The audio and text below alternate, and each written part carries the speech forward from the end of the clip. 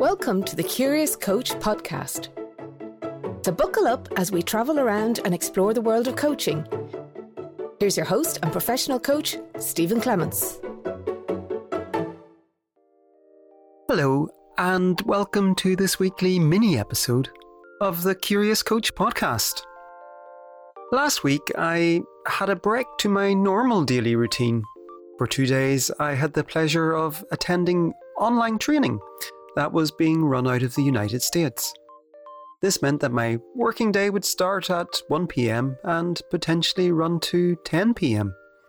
Practically, this meant 2 days working from home and having 2 days of lazy mornings before getting stuck into the training. And as I discussed in a recent podcast, it's amazing what can happen when you disrupt your routine. In this case, I found myself going for a walk each morning with our 7-year-old Labrador, Clara. This was also a change of routine for Clara as well, as she normally had to wait until the evening time to get her walk in. Anyway, this particular morning we set off, and whilst I could see other people scurrying off to work, we weren't in a rush. It was a sunny morning, there was a gentle breeze, the sky was mainly blue with a few puffs of clouds here and there. Clara would stop quite frequently to sniff a lamppost, a wall, or a gate, no doubt picking up on the scents of those who'd travelled before her. She'd simply stop, sniff some more, and then, when satisfied, she'd continue on her way until she picked up another interesting scent that had to be explored. Once we got into the local park, the process continued. But this time, she'd also combined sniffing with finding occasional juicy blades of grass to eat. There is also some special criteria that only Clara knows for which grass is ready to be eaten and which should be left. I've no idea what those criteria are, but Clara certainly seems to know them. Anyway, what made this walk so special was the fact that neither I nor Clara were in a rush. I let her have all the time she needed to sniff and eat grass, and in return I got to simply be more observant about what she was doing and what was going on around me as other people rushed past. Kids on their way to school, workers rushing to catch the bus, parents out for a stroll pushing a pram whilst reading something on their phone, runners and walkers out getting exercise, still rushing around. It was actually quite blissful. Upon returning to the house, both myself and Clara seemed to be in quite good moods.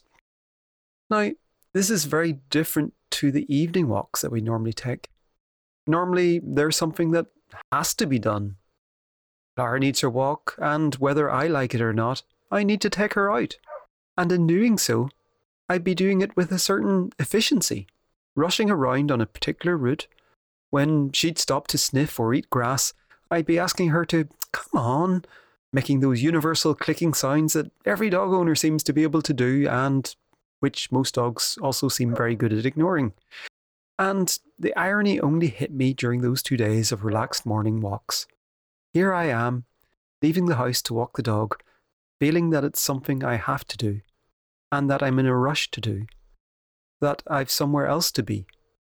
And the irony, the somewhere else that I'm in a rush to be, is right back in the house I've just left. And this brings me to the reflective exercise for this week. What are you doing or thinking that's keeping you rushing around in circles? Like being in a rush to walk the dog so that you can get back to the house. Feeling that it's something that has to be done. In this simple case, it's about me choosing to look after Clara, to keep her physically fit and mentally stimulated. But it's also about having a relaxing stroll and using that time to decompress myself from the busy day I've just had. It's important time for both of us. So why rush through it?